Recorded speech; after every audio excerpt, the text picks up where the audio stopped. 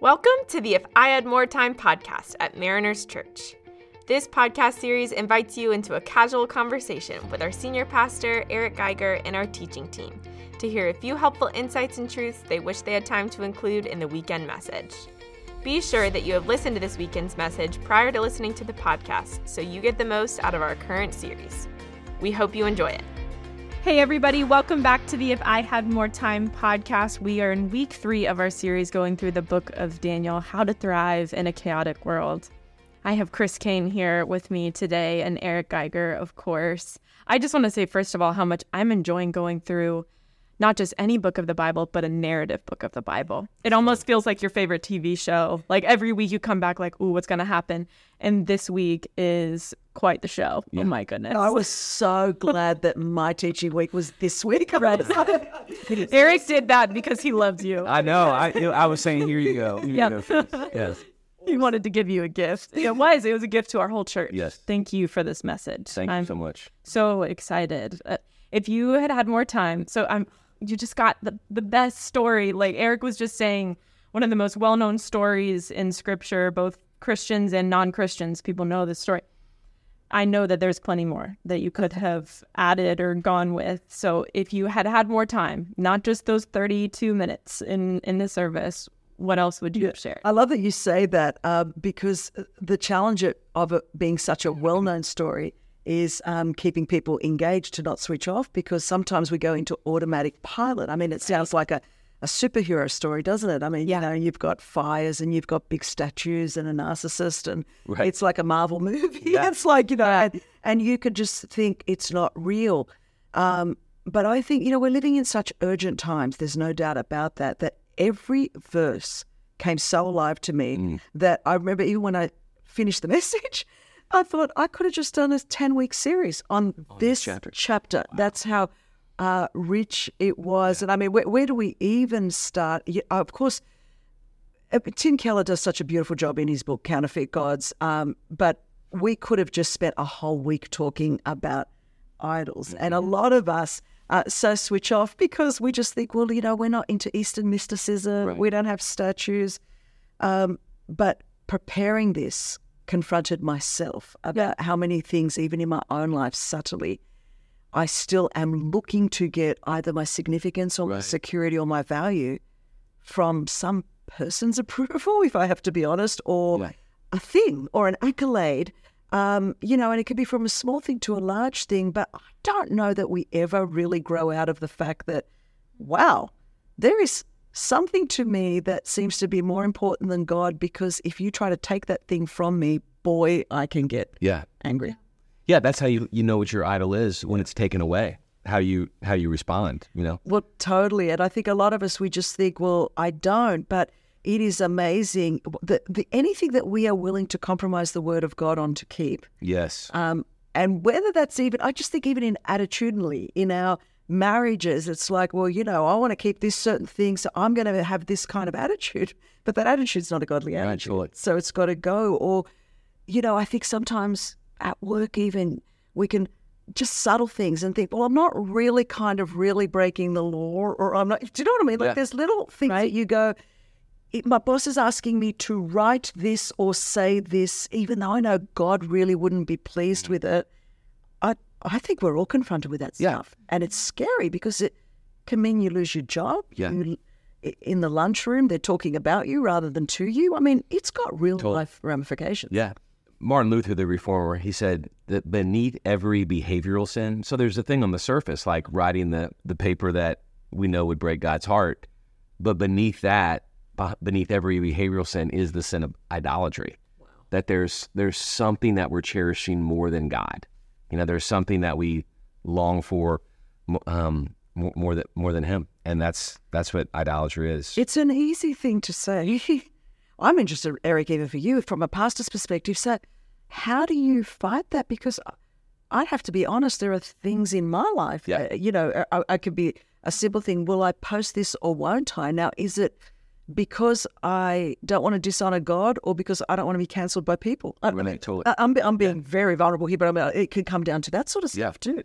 The whole idolatry word, like you said, you were confronted in your own heart with the message, I'm constantly confronted with my own idolatry. I think when I first became a Christian, I viewed sin as like these bad things that I would do.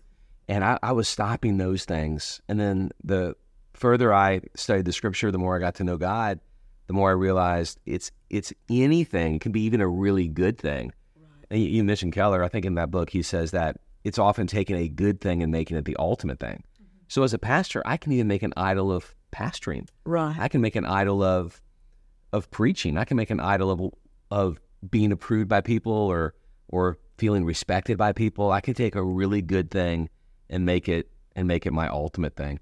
John Stott, he said about sin, which is really a quote about idolatry, that the essence of sin is man substituting himself for God, placing himself where only God deserves to be, which is on the throne. Right. Then the essence of salvation is God placing himself where only man deserves to be, which is on the cross. But I have taken many things in my life, taken God off the throne and put something else there, whether it's a goal, if I'm driven towards something, whether it's being approved, whether it's a relationship. Totally. I mean, dare we say it? Could football become an idol? Oh gosh. I mean, there's stadiums packed this weekend and dudes who will have their arms crossed in church and look at the person with their hands raised as like, man, that person's a little fanatical, but go to a game and go ballistic. Exactly. Go ballistic. You're right. Screaming. I went to an LSU game once. Oh, that's how I grew up. I can't even believe what I saw in that place. It's crazy. And loud. It was the loudest thing I'd ever heard in my life. Yes. To this day. Yeah. That's probably a night game at LSU. Was it a night game? Yes. Yes, those are the best. And that has the ability, if the Tigers were to lose, there are a lot of sad people. Oh, just look at the stands. Yeah. Right? Totally. Isn't that kind of a good test, though? Like, if something's an idol in your life, it might be something that can change your mood. Pastors in Louisiana tell me people don't go to church. Like, they can gauge whether it's a good or bad weekend based on the football. Yeah. Yeah, football in the South is that way. And obviously, we're not knocking. No, not at all. There's people who can go and enjoy football as a good gift from God and have a go dog. She's been Georgia fan. I was just throwing that in. Okay, but there are people who make it the ultimate thing. Totally, yeah. And really, to the point of your whole view of life is impacted by how some 19-year-olds do on a football field. Yeah. I mean, your whole outlook on everything is based on. One play on the field, it's crazy. And it can sound crazy, and it can sound like, oh, that's not me. Like, it couldn't possibly be me. I think I would loved whenever you mentioned your experience when you went to South Asia. Was it South Asia? Is that right? In your message, because for me, a time that I've really had that epiphany, really a revelation around what idolatry was, I was in South Asia as well. I visited actually a Hindu temple. And I remember seeing this girl who I have to assume was a Dalit. She was not able to go inside of the temple. Which is the lowest class, the outcast. Mm-hmm. Yep. She is considered so low, so unworthy that she can't even go in and worship. But outside, I watched her just like, I've never seen a person so desperately, fervently praying for something ever in my life. And my heart broke because I saw her worshiping, and it was outside of where there was the god of fertility, and it was a tree. And I remember I had this thought, and later God convicted me. So I had this thought that is so stupid. She's praying to a tree. Right. And then later that night, laying in my bed, God said that your idols are just as hopeless as that tree. Wow. Like what you put your hope in, that's so true, though. It will bring you just as much joy and satisfaction as a tree could, Liz. Yeah. And it took me going all the way over there, I can sit here and laugh about the people that make idols of football, and certainly it wouldn't be. But when you see just how hopeless something really is to bring you joy other than God, it's convicting, man. So John Newton, he wrote Amazing Grace. He wrote a letter that it was to young couples, and you're about to get married. You're actually not. Perfect. I'm listening. You're not going to be on the podcast next week because we will have some substitutes. You're going to have a sub next week. He said, so this is, the reason I'm giving this quote is it shows that even a really good thing can be an idol. So he's writing to a young couple and he says, beware of idolatry. In your marriage, essentially, because if you will make your spouse your ultimate relationship, your spouse will disappoint you. Totally. Your marriage, you will put pressure and a burden on your spouse that's unfair because they can't deliver on that because they are not God. You actually saddle the relationship with expectations that the relationship can't handle the weight of. So the only one who can handle the weight of being worshipped is God. So it's actually cruel to a relationship to give primary place to that relationship. Your career will not be able to quench your soul. Me feeling if people like my sermon or not. Oh gosh, you asked me how I get convicted, Chris. When people will tell me, Eric, that was one of the best sermons ever. I hate to say this because please don't stop telling me that. but I enjoy it for a moment, but then I wake up on Monday morning with this overwhelming pressure of, I have to do it again. I have to do it again. I am now competing against what I did last week. I have this. And so if I'm not careful, I can start finding my identity in how effective a sermon was, as opposed to the God I'm preaching about in the sermon. Totally. That's how sinful I am. I think we're all there. Yes, absolutely. And, I was just thinking when I first became a Christian, and for some people this will be a challenge. My family, and of course I grew up Greek, in a very staunch Greek Orthodox home, and family is everything. And it's such a high value for me and my husband and our daughters too. Right. Family is very, very crucial for us. We're so committed to marriage and family. But I was given an ultimatum. Literally, they brought the Greek Orthodox Archbishop from Athens and the one from Sydney and put me through 6 weeks of brainwashing classes because they thought that wow. To be Greek is to be Orthodox. So at that time, for me to convert and to begin to go to a Protestant church was such a big deal. But then my family didn't take meals or talk to me for 3 years. Oh my God. So I had to decide, as hard as it was, so culturally, to everyone in my immigrant community in Australia, I was a dishonoring daughter, a disobedient daughter. I mean, I lost immediately, overnight, all of my social network, all of my friends, family, and then, heaped with shame and guilt. Now, we all go, wow, look, Christine, but 35 years later, look at your life and look what's happening. But at that moment, and there was no internet, there was no social media, I had no concept of what God was calling me to do. Jesus called me to himself, right. And I had to drop my nets and follow him. But there was a moment where it was like, is this worth it? It would be easier just to kind of hide all this, be with my family, go that route. I was actually betrothed to another Greek man, and who knew that God had Nick for the future? But he had the better. Yes, he had it all. But no one knows that. Right, of course, some of us. I mean, that was a moment of who are you going to serve? And it was kind of like I felt the heat as much as Shadrach, Meshach, and Abednego felt the heat of what their fire was, because it was accosting everything. And I remember just weeping in my living room with my parents going, but I met Jesus. Yes. So if you're all going to leave me, I met Jesus. Amen. And I had no idea of my life. There was no paradigm. I hadn't even been to a Protestant church yet. I didn't know this was my life. So it's not like, oh yeah, you chose it because you had this good career Christianity. Right. There was none of that. So I felt that moment. And to this day, I just want to encourage someone though, because it all sounds melodramatic, and it was, because it is life and death and it is eternal. But I could tell you it's that encounter that is the reason I'm still here today, not what I have achieved in ministry, because in those ways I've got to fight the same battles you do about, people's affirmation, people's approval. Was this good? Wasn't I? I'm going to fight that battle until I die. I'm human, so that's going to happen. But the thing that keeps me, that was like, oh, I know I am not going to bow, is the fact that when I didn't know any of this existed, and it was just Jesus. Yes. I passed that fiery trial that has sustained me for 35 years. And then when Nick and I went to Qatar in 2019, And I think to this date, I am the only person, to my knowledge, male or female, that there's a religious compound where, with approval, you can preach in. It's out in the desert, and you have to get approval and go through checkpoints. I did that, but there was an amphitheater that was built for what was going to be the 2020 World Cup soccer, became 2022 because of COVID. There was an amphitheater, and we were given special permission to lead worship, and I was given 12 minutes to preach the gospel.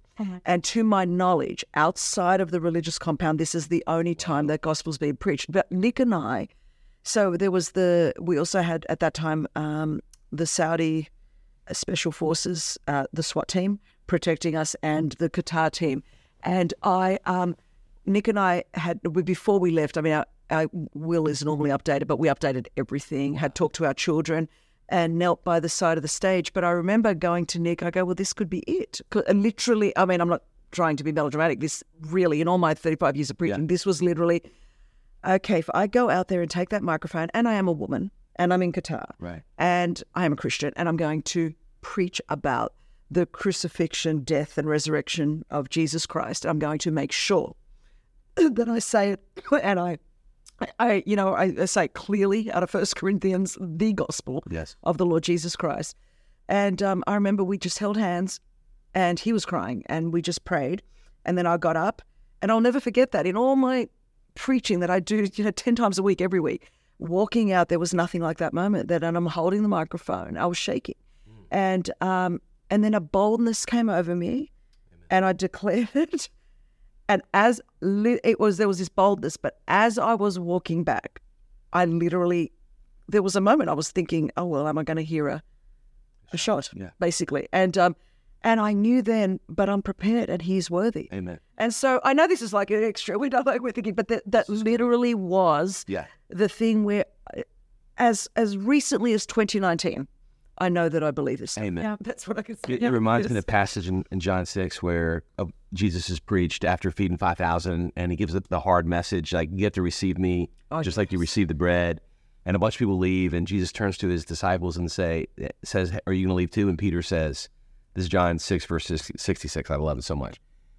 To whom shall I go? Yeah. You have the words of eternal life. We believe and know that you're the Holy One of God. In other words, once you've tasted that Jesus is the best, all of the idols of the day, even though we're tempted to go after them, they don't deliver. Only Jesus is the one. That's it. And so that's the joy of this. Sometimes we focus so much on how hard it is, and it is hard because you're not tested till you test it.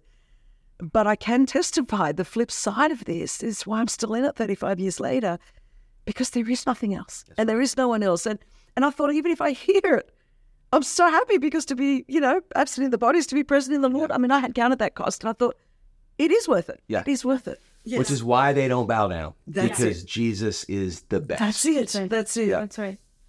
I'm so glad that you started talking about the message of your life, because what stuck out to me, so many things in this passage, but towards the end, is Nebuchadnezzar's reaction to the fact that those men were not burned. They were unscathed.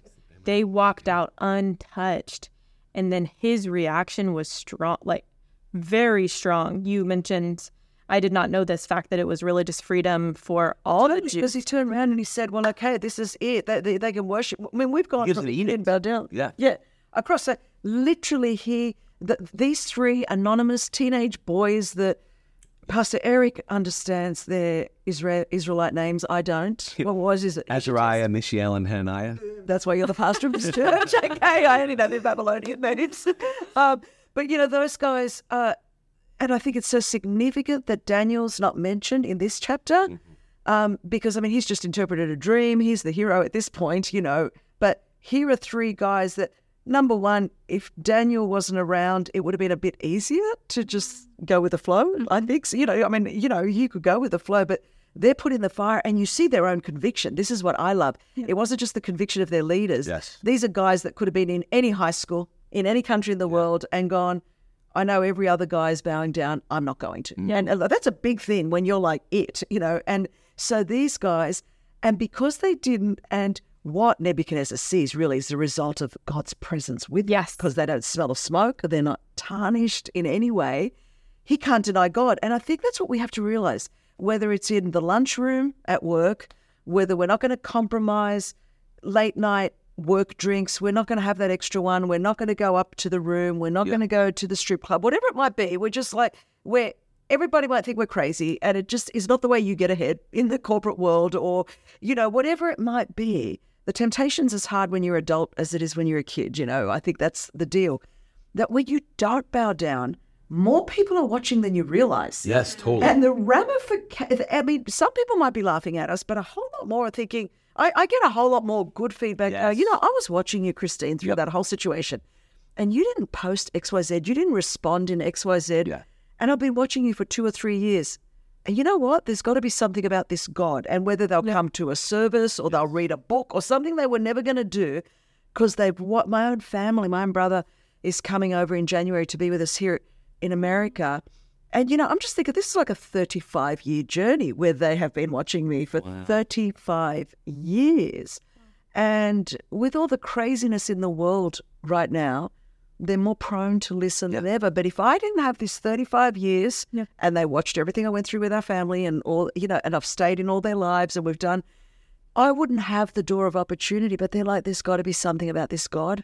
Yeah, because this chick is still going, and she's still walking, and not only that, she seems to be flourishing in her marriage, and her kids seem really awesome, and and she's involved in this really dark work with human trafficking, but she's still got joy and peace. All that speaks to people, more than we realize. Yes. And so in this case, of course, in the text, Nebuchadnezzar puts out an edict, and now there's religious freedom. So instead of the Jews being killed for their faith, there's religious freedom, and it impacts generations. Yes. Yeah. And so I kind of go, in this hour, I know it's hard, but man, if we do what God says, it has such deep ramifications. Yeah. I'm so glad that you're encouraging people with, hey, folks are watching. And here's why I think folks are watching. Because the idols of the day haven't quenched them. Exactly.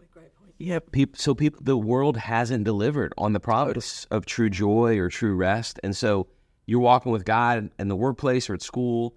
So people are watching because they aren't quenched with life. Totally. And so they're looking for something, and they see you not bow down. They see you only worship God, and they are intrigued. Yep, absolutely. I think deep down they're hoping it's real. Yes. I think it's taken 35 years, but I think deep down my brother is He's hoping that what I had believed all this time is real and would work for their family too. Yeah. That's what I think. Yeah. Because he knows. He's lived it out. It's not worked. I have a girl in my life group that she just recently joined our group, and we like to share our stories whenever we first join a group so that we can all get to know you. And her past is colored, but she said, I promise you guys, I have tried everything that you can try. It doesn't work. Yeah. And something about it was peaceful and comforting to me, and what a promise, that I can stand on. That it's like, man, nothing else that this world throws at me that they try to trick me with, or it tries to trick me with, it's not going to do what God can do for me. And it's really God's grace to her that she gets to the end of herself and realizes that this world disappoints. Yes, the ones who.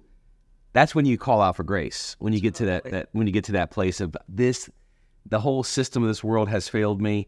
That's when you look up. Yeah, and let me tell you, she is convinced. Like, she's never looking back. She's never going anywhere else because she has tried. She has seen. She's like, it's him and only him. Absolutely. It's beautiful.